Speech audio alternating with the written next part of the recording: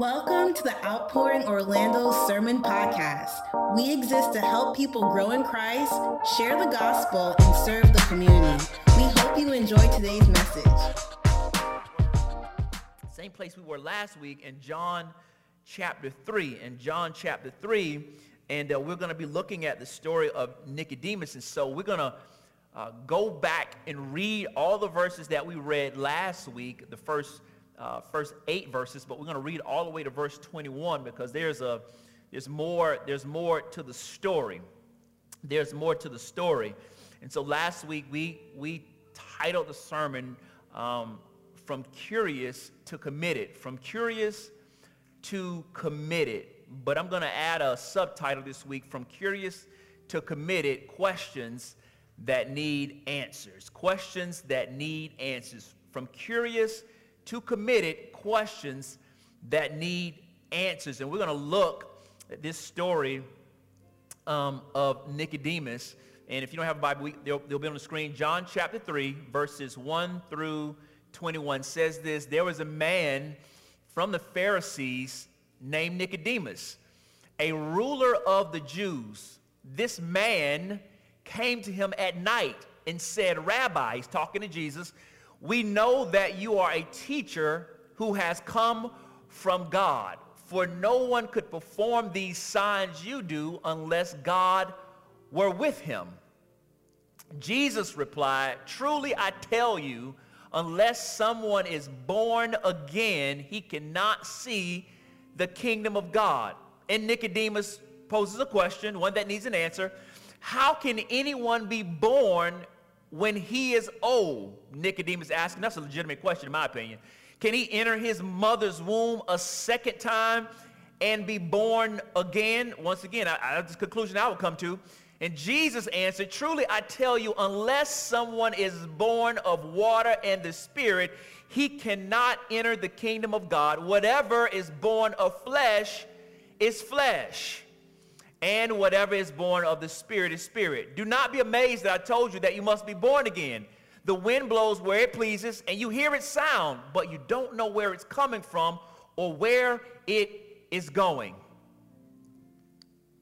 So it is with everyone born of the Spirit. How can these things be? Nicodemus asked. Another question that needs an answer. And Jesus asked the question. He responds to his question with a question. Are you the teacher of Israel and don't know these things? Jesus replied, Truly, I tell you, we speak what we know and we testify to what we have seen, but you do not accept our testimony. If I've told you about earthly things and you don't believe them, how will you believe if I tell you about heavenly things? No one who has ascended into heaven except the one who descended from heaven, the Son of Man, just as Moses lifted up the snake in the wilderness, so the Son of Man must be lifted up so that everyone who believes in him may have eternal life. For God so loved the world in this way, he gave his one and only Son, so that everyone who believes in him will not perish but have eternal life. For God did not send his Son into the world to condemn the world, but to save the world through him. Anyone who believes in him is not condemned, but anyone who does not believe is already condemned because he has not believed in the name of the one and only Son of God. And this is the judgment. The light has come into the world, and people loved darkness rather than the light because their deeds were evil. For everyone who does evil hates the light and avoids it, so that his deeds may not be exposed. But anyone who lives by the truth comes to the light so that his works may be shown to be accomplished by God. Let us pray. Father, we just honor you today, God. We thank you today, Father. Just your grace is sufficient for us. We thank you, Father, that on this Sunday we have come as a people to gather and to hear your word, God. Lord, we pray ultimately, God, above all that we ask, Lord, is that your Son Jesus would be made known today. Lord, I pray that the gospel will be so compelling, God, to us today that it radically transforms our lives, that we respond to the call of God. Father, I pray through the power of the Holy Spirit that you will work in our hearts, that you will renew our minds, that the blinders would be taken off, that we would have spiritual sight, that we would see, and that we would also experience the kingdom of God. And so, Father, I pray for everyone in this room today, God, who may be going through different issues, Father. We all have things that we're going through. We're all dealing with things that would distract us from focusing on you, God. But today I pray for these few moments that we have together, God. I pray that you would turn down the background noise of our lives. I pray, God, that we will be able to hear you, God, hear you clearly, Father. I pray that our hearts will be convicted and encouraged at the same time. And so, Father, we just give you the glory today. We give you the honor. It's in Jesus' name we pray. And the people of God said, amen. You may be seated in the Lord's house. From curious to committed, questions that need answers, questions that need answers. I would venture to guess that everyone in this room, we all have questions in our lives that we would like the answer to today. They're all things that we wonder about our family, all things we wonder about our personal lives and our professional lives, and we wish that we had some answers today that we don't have. Many of us are wondering about what is going to happen. How is the future going to play out? Will I ever get married? Will I ever find this job that I long for? Will I ever make this certain amount of money? How will my kids eventually turn out? What will the future look like for me? How is God going to use me in the next 5 to 10 years? What is my life going to look like? Those are all good and legitimate questions. But the ultimate question I can say for every believer, the ultimate question for us has already been answered in Christ Jesus. The ultimate question is not what job will I have, not how much money will I make, not when will my relationship status change, or how will this thing work out, or not what school will I get into, or how will I be able to afford to pay for this. The ultimate question that we all have had answered if we are believers is, how can I be saved? And the answer to that question is found in Christ Jesus. And so the ultimate question that we have has already been answered. Everything else that we think about and every other question that comes to our mind is truly secondary. But as we pick up the text today, that question still has not been answered for our dear friend Nicodemus. We pick right up once again in the story where Nicodemus is still curious and still asking questions, yet not believing. He is the picture at this point of someone who learned a lot about God. He knows his Bible. He went to Sunday school. He went to VBS. He learned a lot about God, but yet his heart has not fully opened to truly see God for who he is. And here Nicodemus is having a conversation with Jesus about the new birth, about being born again, and about the kingdom of God. Nicodemus is not just some ordinary person. The Bible tells us that Nicodemus is a ruler of the Jews. He's a political and religious figure. He's a dignified person. He's a worthy person. He's a distinguished person. He is a good person, a person who is responsible. He takes care of things. He's someone that people look to in his community, but he's come to Jesus in secrecy. He's come to Jesus in the thick of night, trying not to be found out by his religious contemporaries. He has come to Jesus in secrecy and darkness, but he's at the same time unaware of his own spiritual insufficiency. He comes to Jesus and he says, hey, we, not me, but we, speaking for everybody else almost, we acknowledge that you come from God, because we wouldn't see these things that we see from you if God was not with you. And Jesus then turns everything that Nicodemus believes about God and the kingdom upside down on its head. Jesus tells Nicodemus that in order for you to actually see the kingdom or to enter into the kingdom, you must be born again. You must be born from God. Jesus does not mean that Nicodemus must somehow find his birth mother and go find his mom and say, yo, mama, let's try to reverse engineer this thing. That's not what Jesus is saying. But he is saying the same way that a child has nothing to do with his natural birth, in the same way a person who is born again of God has nothing to do with their spiritual birth. For a person to be born again is not a matter of works, but it's a matter of God's grace. Let me say that today. I know I say this every Sunday, but that's what the gospel is. The gospel is not about works. It's not about human achievement. It's not about merit, but the gospel is a gospel of grace. We are saved by grace through faith. Our salvation in Christ Jesus is a precious gift. It's not something that we can work for. It's not something that we earn, because if we did, we'd take credit for it. But life in God is not a matter of accomplishments. Rather, it is a gift of God's grace accomplished by the works of someone else. Jesus tells Nicodemus this, and Nicodemus' mind is blown. His mind is blown. He can't believe what he's hearing, and he still has questions. He still has questions. You ever explain something to somebody and they just don't get it? And it can be so frustrating. I feel bad for people with kids. They just ask you the same thing over and over and over again, no matter how plain you try to make it. But we do the same things at times with God. But here in this particular text, I want to discuss 4 things that this text reveals about spiritual questions and the way in which we can deal with the questions that we have. And so we're going to look at 4 things today. Number 1, we must trust the source. Who you get your information from matters. Number 1, we must trust the source. Number 2, we must look to the source. Number 3, we must love the source. And number 4, we must live by the source. Number 1, trust the source. Number 2, look to the source. Number 3, love the source. And number 4, live by the source.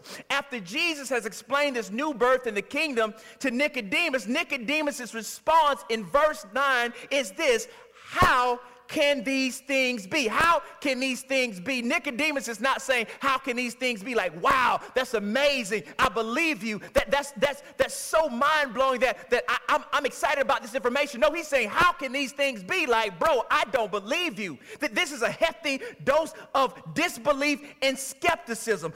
And don't we all hate when someone comes to you with questions and you give them the answer, but they get mad at the answer that you gave them to the question that they asked you? Don't you hate that? And you end up getting frustrated, and they come to you and you give them the honest answer, even sometimes when they don't want to hear it, and then they respond and they question you, and you like, well, if you didn't want to hear what I had to say, why did you come to me in the first place? And we get impatient with people, but God is not like this. Thank God that he deals with our stupid questions. And Jesus does something that we hate again. Jesus also does something that we hate. Jesus responds to Nicodemus' question with a question. Don't you hate when you ask somebody something and they respond to you with a question? And you're like, if I knew the answer, I wouldn't ask you. But Jesus responds to him with a question because Nicodemus is actually somebody who would have been familiar with what Jesus is talking about. He's a ruler of the Jews. He's a member of the Sanhedrin. He is a teacher. He's a master of the law of God. He would have been familiar with the Old Testament, with the law, and with the prophets. He was a teacher of other people. And so when Jesus says, are you a teacher of Israel and don't know these things, he's saying you should have already known this. You are an expert. You should know this information. Jesus telling Nicodemus about the new birth is not something that Jesus just made up on the spot. This was something that the prophets of Israel spoke about. This was something that Jeremiah spoke about, something that Ezekiel spoke about. They both touched on the topic of the new birth. Matter of factly, when we look at Ezekiel 36, we talked about this last week, Ezekiel talks about how God said he would give them a new heart and he would give them a new spirit. He would turn their heart of stone, a dead heart that is unresponsive, to a heart of flesh and a live heart that can respond to God. He would put his spirit within them so that they would long for God, they would desire God, and they would have the ability to follow God's commands. That is the new birth, so he should have known this. But here's the problem. He knew this intellectually, but he didn't know it experientially. Let me say this, because you can't turn side out of Nicodemus, because we do the same things. We talk about freedom, but we don't experience it. We know Galatians tells us for freedom, Christ has set us free, but ain't it a trip that sometimes you don't experience that freedom yourself? When God tells us forgive, we know that we should forgive, but how often, because we've been hurt before, do we struggle with forgiveness? We know it from information, but we don't know it by experience. And this is what's happening to Nicodemus, because knowledge of God is more than information. Knowledge of God signifies that you actually have a relationship with him. If you have a relationship with God, that means that we know more of God. We can understand God. What we see in Nicodemus is not a failure of intellect, but what we see in Nicodemus is a disbelief. He's smart. You don't get to be a member of the Sanhedrin if you're not an intellectual person. But just because you got the highest score on an SAT does not mean you understand the things of God. Just because you can quote scripture doesn't necessarily mean you know scripture. And this is what's happening with Nicodemus. He's having an encounter with Jesus, but he still doesn't see Jesus for who he is. And Jesus is talking to him, and Jesus is telling him what he needs to know. But the problem with Nicodemus is Nicodemus isn't trusting the source. And so when we look at verses 11 through 13, we see that we should trust the source. Here's what he says in verses 11 through 13. Truly I tell you, we speak what we know, and we testify to what we have seen, but you do not accept our testimony. This is Jesus talking. He says, if I told you about earthly things and you don't believe, how will you believe if I tell you about heavenly things? No one has ascended into heaven except the one who descended from heaven, the Son of Man. He's saying we testify from what we know and what we've seen. I think Jesus is probably referencing himself and maybe the Father, because Jesus is getting at something. Jesus is saying, I'm not speaking to you, Nicodemus, from a textbook. I'm not speaking from theory. I'm speaking from reality. I tell you what I know from experience. I don't get this from a source. I am the source. That's what he's saying to him. But you failed, Nicodemus, to trust the source. I love the way Dr. Eugene Peterson summarizes this verse. He says, yet instead of trusting the evidence, you procrastinate with questions. It's not that it's unclear to Nicodemus, it's just unacceptable. And so Jesus is the only person who can truly answer these questions about heavenly things. Why? Because Jesus is the only person that has gone up to heaven that's actually from heaven in the first place. Jesus didn't take a vacation to heaven to tell us about what he saw and took some pictures and stood by some monuments and did some sightseeing with a tour guide or on a tour bus. No, Jesus didn't do that when he went to heaven. Jesus knows everything about heaven, not because he visited heaven, but because he's from there.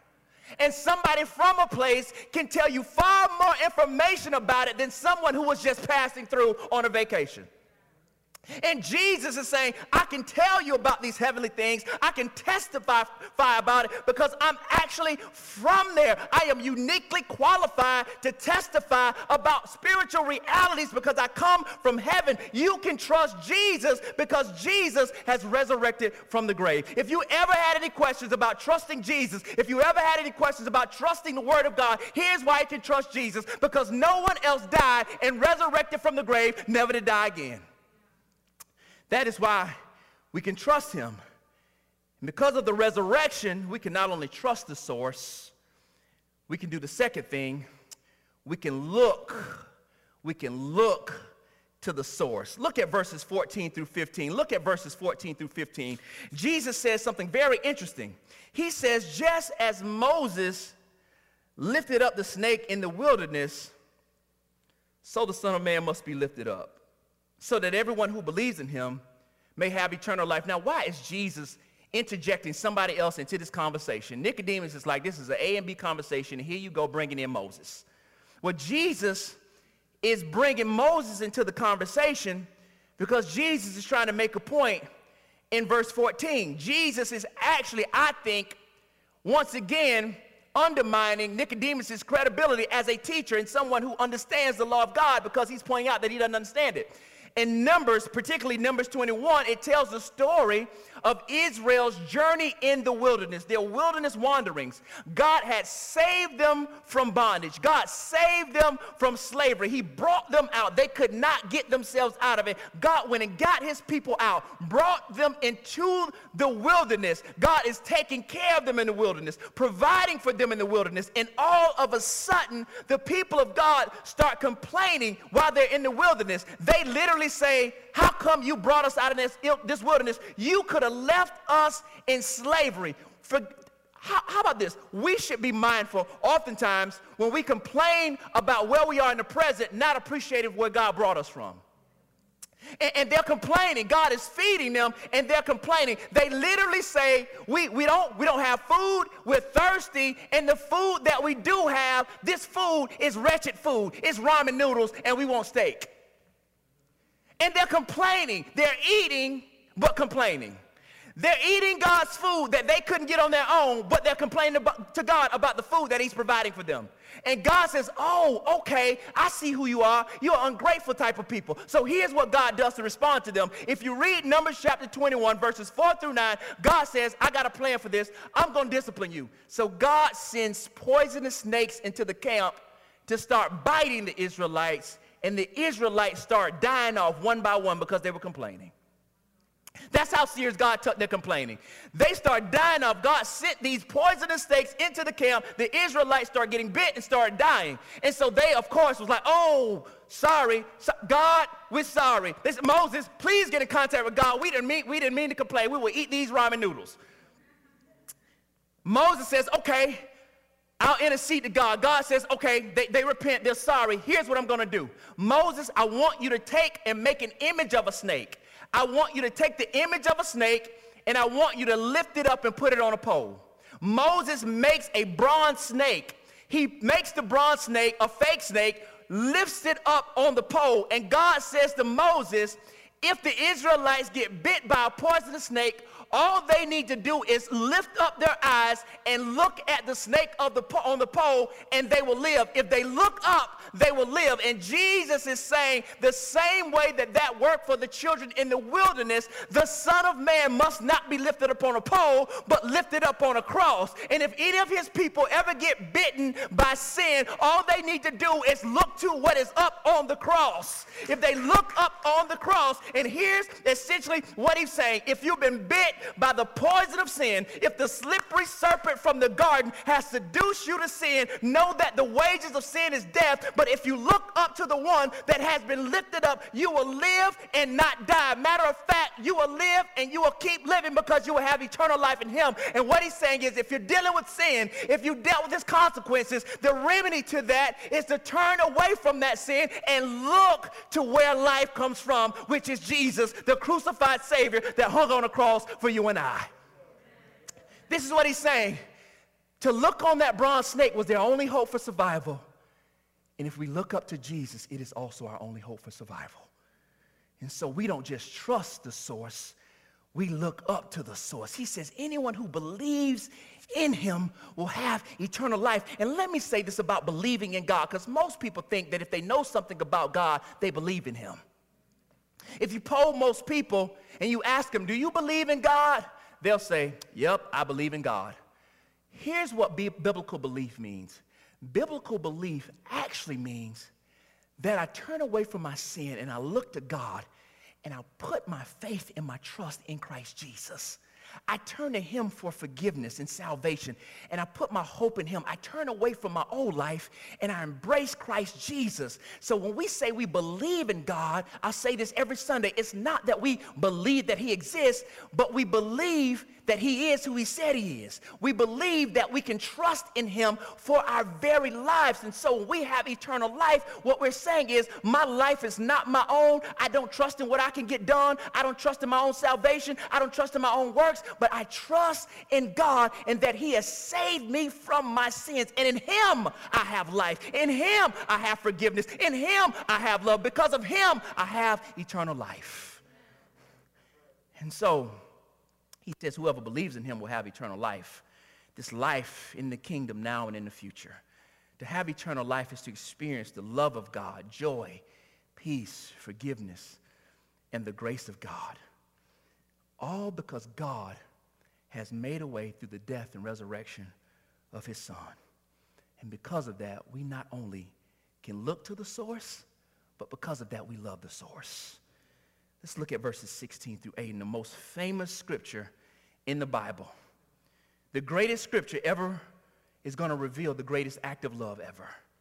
If there was one verse in the Bible that summarizes the entire Bible, is John 3:16. You've heard this since the day you were born. This is on every bumper sticker.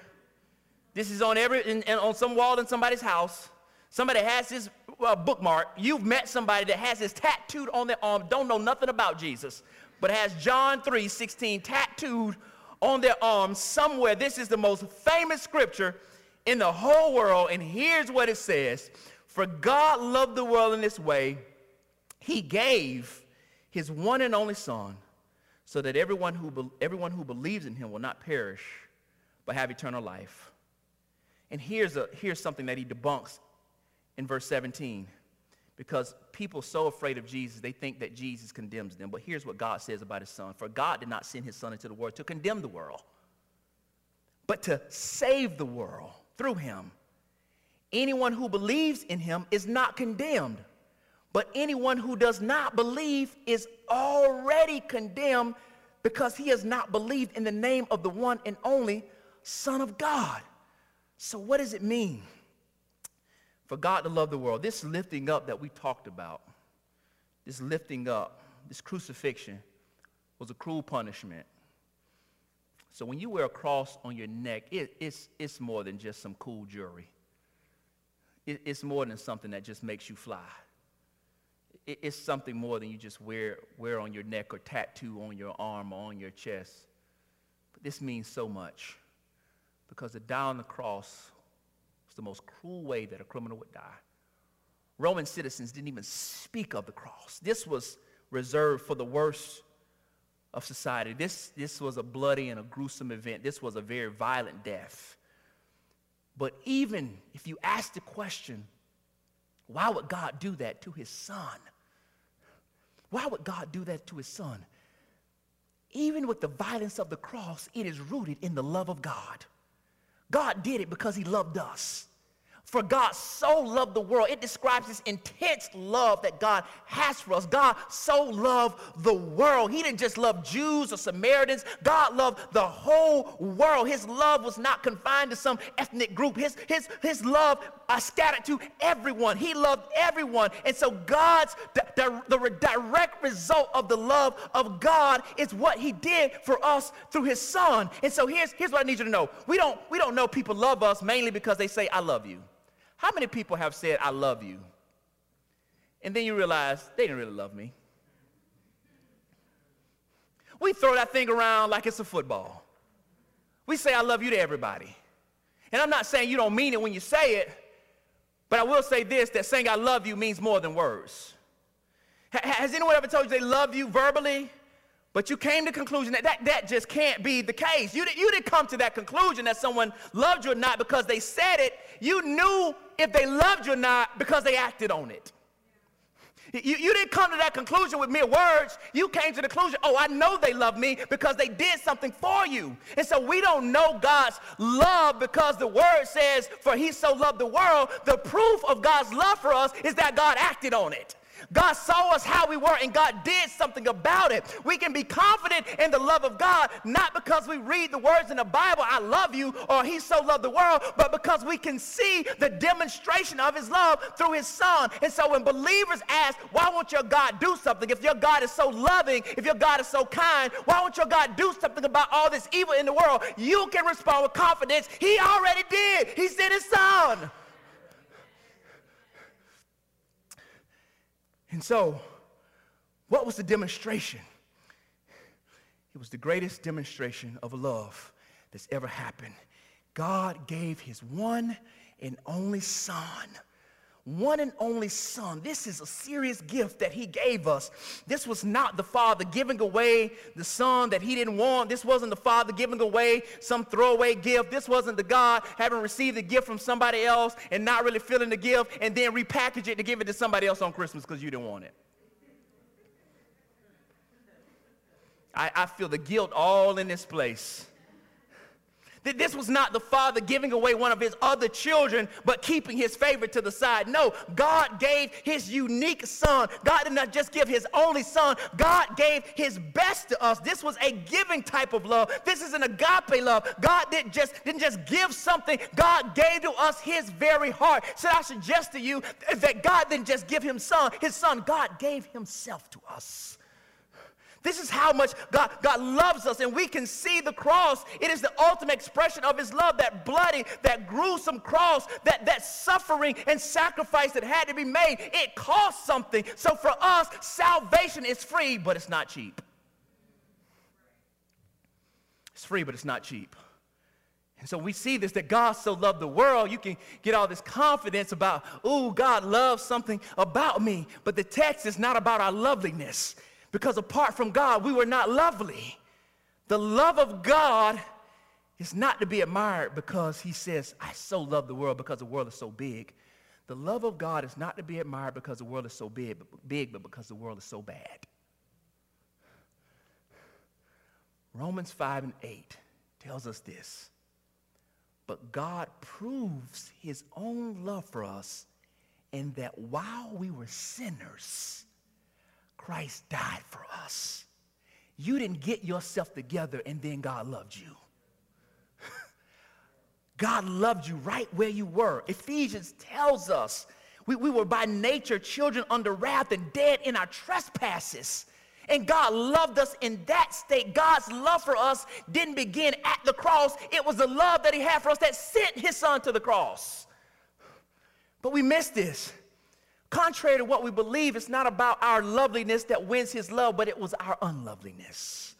Our sins opened the floodgates to God's heart and his compassion for us. God saw us the way we were, and God loved us anyway. He sent his most prized and valuable possession to us to save us. There is no way that we can measure this love. How can you measure a love this wide and this vast? He died to prove that God's love is like an ocean without a shore or without a bottom. This is how wide his love is. He loves us that much that there's no limit to his love. This is not some type of love that is selfish, but it is a selfless love. God can't help but to love. I love the way Dane Ortland puts it in his book, Gentle and Lowly. He says, for God to cease to love his own, God would need to cease to exist because God does not simply have love, he is love.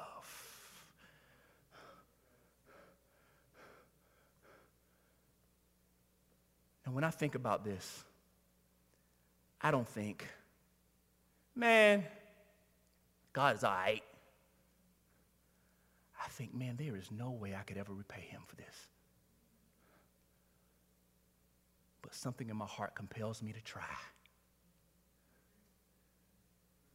What other response is even worth than to give him your whole life? This is why how we live is so important. Because if God loved us in his way, who are we to say, God, I don't think your way is right? Who are we to disobey God? But God loved us so much to save us. The sacrifice was so great. What is our response besides worship? What is our response? And so we look at Ephesians and Apostle Paul. Now it makes so much sense to me when we think about the love of God. Here's what Paul says, Ephesians 3:17 through 19, and that Christ may dwell in your hearts through faith. And I pray that you, being rooted and firmly established in love, may be able to comprehend with all the saints what is the length and what is the width and the height and the depth of God's love, and to know Christ's love that surpasses knowledge, so that you may be filled with all the fullness of God. Now it makes sense. God's love is so wide we can't even understand it. It doesn't even make sense. He loved us in this way so that we would have eternal life and that we wouldn't perish. That we would not be tormented forever. Let me speak on perishing, and I would love to skip over this part. But the Bible has this idea about perishing. Perishing literally means complete destruction of a thing. When we talk about eternal perishing, we're not talking about God, we go to heaven and God burns us to a point where we're annihilated. No, we think about the idea of hell. I know you're not supposed to talk about hell in church. We think about this idea. It is not something where you will be unconscious. You will be tormented forever and you will experience all of it. There's this movie that comes on TNT, I think, or TNT, I think, or one of these channels, TNT or TBS. It comes on almost every week. It's called Law Abiding Citizen. It's a great movie. You should watch it. This movie stars Gerard Butler, who is an engineer of sorts, whose family is killed by these two armed robbers, thieves. They kill his family for no apparent reason. They go to trial because they can't prove that these people did it. They get off. And so years pass by. Gerard Butler's doing everything he can to get his attorney, Jamie Foxx, to persecute these guys. If Jamie Foxx is your attorney, you're in trouble. And so you're better off with Perry Mason, or you don't know who Perry Mason is, never mind. Judge Mathis, whatever. But he doesn't get these guys prosecuted, rather. And so Gerard Butler spends all these years preparing on how he's going to pay everybody back. And once he catches one of these guys, he brings him into this garage somewhere that he has, and he has plotted out for years how he's going to torture this guy. But while he's torturing him, before he tortures him, he gives him some sort of medication to make sure that he stays alive for the entire time that he's being tortured. Matter of fact, he puts a mirror up on top of the ceiling so the guy can watch himself being tortured. He peels the guy's eyes wide open so the guy can't even blink. He has to watch the whole thing. And he's alive the entire time that he is being tormented. And this is what hell is like. I want you to think about the worst pain that you've ever experienced in your life and multiply that times infinity. This is what hell is like. And you may say, man, that's terrible. How can God be a God of love? Because God has made a way that you don't have to deal with that. And it's called his son Jesus, who came into the world not to condemn us. People think that Jesus condemns people, but no, the world was already condemned. Before Jesus came, we were already under the wrath of God because of sin, and Jesus comes into the world to save us from that condemnation. And so we say that we are free from condemnation. We are free from condemnation because of the love of God. One of my favorite verses or scriptures passages in the Bible is Romans 8:31 through 38. Look at this. Look at what Romans says. What then are we to say about these things? If God is for us, who is against us?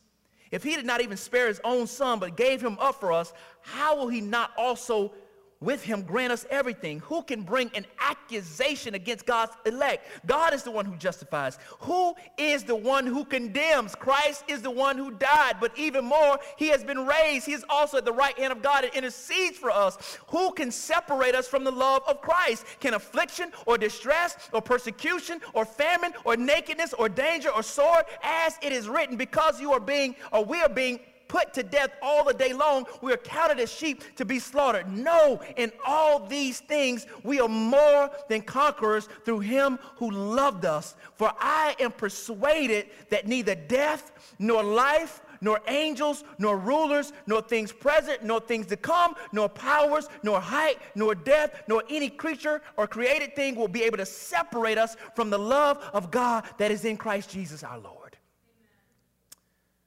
His love is so great we can't even understand it. Now, if we think about the love of God and what he has saved us from, now it makes sense why John later says we love because he first loved us. The reason why we have the ability to love God is because God loved us first. And what is the proper response to the one that has loved you? The proper response is to love him back. But we don't love him with our words. We love him with our life. Which brings me to my final point. We not only love the source, but we live by the source. Look at verses 19 through 21. This is the judgment. The light has come into the world, and people love darkness rather than the light because their deeds were evil. For everyone who does evil hates the light and avoids it, so that his deeds may not be exposed. But anyone who lives by the truth comes to the light so that his works may be shown to be accomplished by God. Throughout John's letter, Jesus is described as a light. In him was life, and his life was the light of men. But people don't love Jesus because they don't love the light. Rather, they love something else. People love their darkness. And so why do they love darkness and hate the light? Because with the light, you know what happens with the light. If you turn on the lights, then things become exposed. And there's fear and there's shame. There's guilt that is associated with it. And so people would rather love darkness and hate the light. Well, people often say, well, you know what? You can love Jesus and love darkness too. You can love Jesus and love your sin at the same time, right? But remember what Jesus said. No one can serve two masters. Either he will love one and hate the other. You can't love Jesus and love the world at the same time. You got to make a choice. So it is with every sin that keeps us away from God. We either love him or we love our sin. And here's what I want to say to you. When we feel some sort of conviction in our hearts about our sin or some sort of shame or guilt, let that drive you to the cross. Let that drive you to repentance. God's patience with us, his kindness with us is meant to bring us to repentance. If God has been putting up with us and God has been dealing with us in our struggles and our issues, the response to that is repentance. God must love me because God keeps contending with me even in my mess. And this is what he's saying. Back to Nicodemus. So we have this conversation with Nicodemus that happens in John chapter 3. But that's not the end of Nicodemus' story. If you're wondering if it ever landed, if Nicodemus' eyes were ever open, Nicodemus is a story of someone who the word of God did not fall on fallow ground. Instead, he heard the good news and he responded to it with his life. Let's look at Nicodemus' progression, and then I'm done. John chapter 7, verses 50 through 51. This is when they're trying to condemn Jesus, hang Jesus up. This is the Pharisees, and this is Nicodemus amongst his peers. And Nicodemus, the one who came to him previously and was one of them, said to them, our law doesn't judge a man before it hears from him and knows what he's doing, does it? And what we see here is Nicodemus taking a stand for Jesus in front of his peers. We see a man that is willing to risk something significant. He's willing to risk his livelihood to stand up for Jesus. But some of us can't even say that we're believers when we go to work. But when that gospel gets a hold of you, you're not ashamed of it. You will boldly declare it to anybody who's listening. And we see this happening with Nicodemus. We see a man who was curious about God. Now he's so committed that he's willing to stand up for Jesus in front of the same people that he was peers with. But that's not the end of his story. After Jesus has been crucified, who shows up on the scene in John 19? Let's look at this. Nicodemus, who had previously come to him at night. You know why they put previously had come to him at night? Because now Nicodemus is out in the daylight, standing up for Jesus. What was once a secret, what was once a secret faith is now public faith. Nicodemus also came bringing a mixture of about 75 pounds of myrrh and aloes. They took Jesus' body, wrapped it in linen clothes with fragrant spices, according to the burial custom of the Jews. There was a garden in the place where he was crucified. A new tomb was in the garden. No one had yet been placed in it. They placed Jesus there because of the Jewish day of preparation, and since the tomb was nearby. Here we see, and I'm done, the actions of a man that has been born again. We see Nicodemus coming to Jesus in darkness, spiritually blind. And we see his story ending as a committed follower of Jesus. So much so that everybody else has left.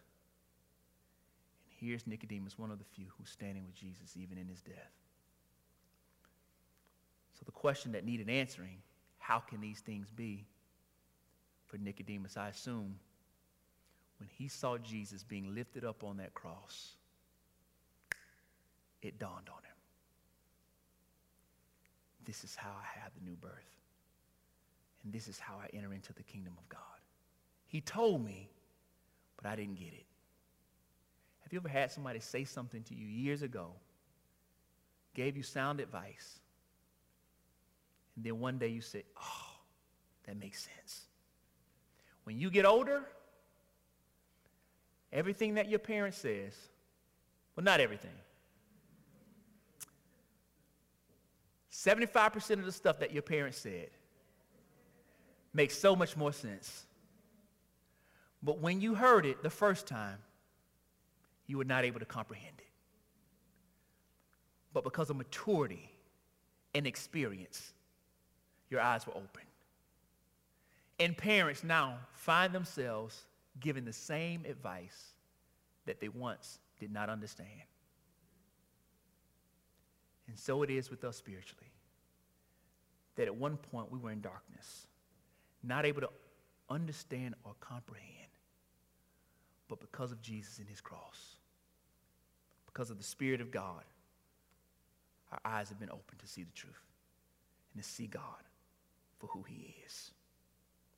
I think Nicodemus on this faithful Friday had all of his questions answered on a Sunday morning when that guy that he had the conversation with, who he wasn't sure who he was raised to life.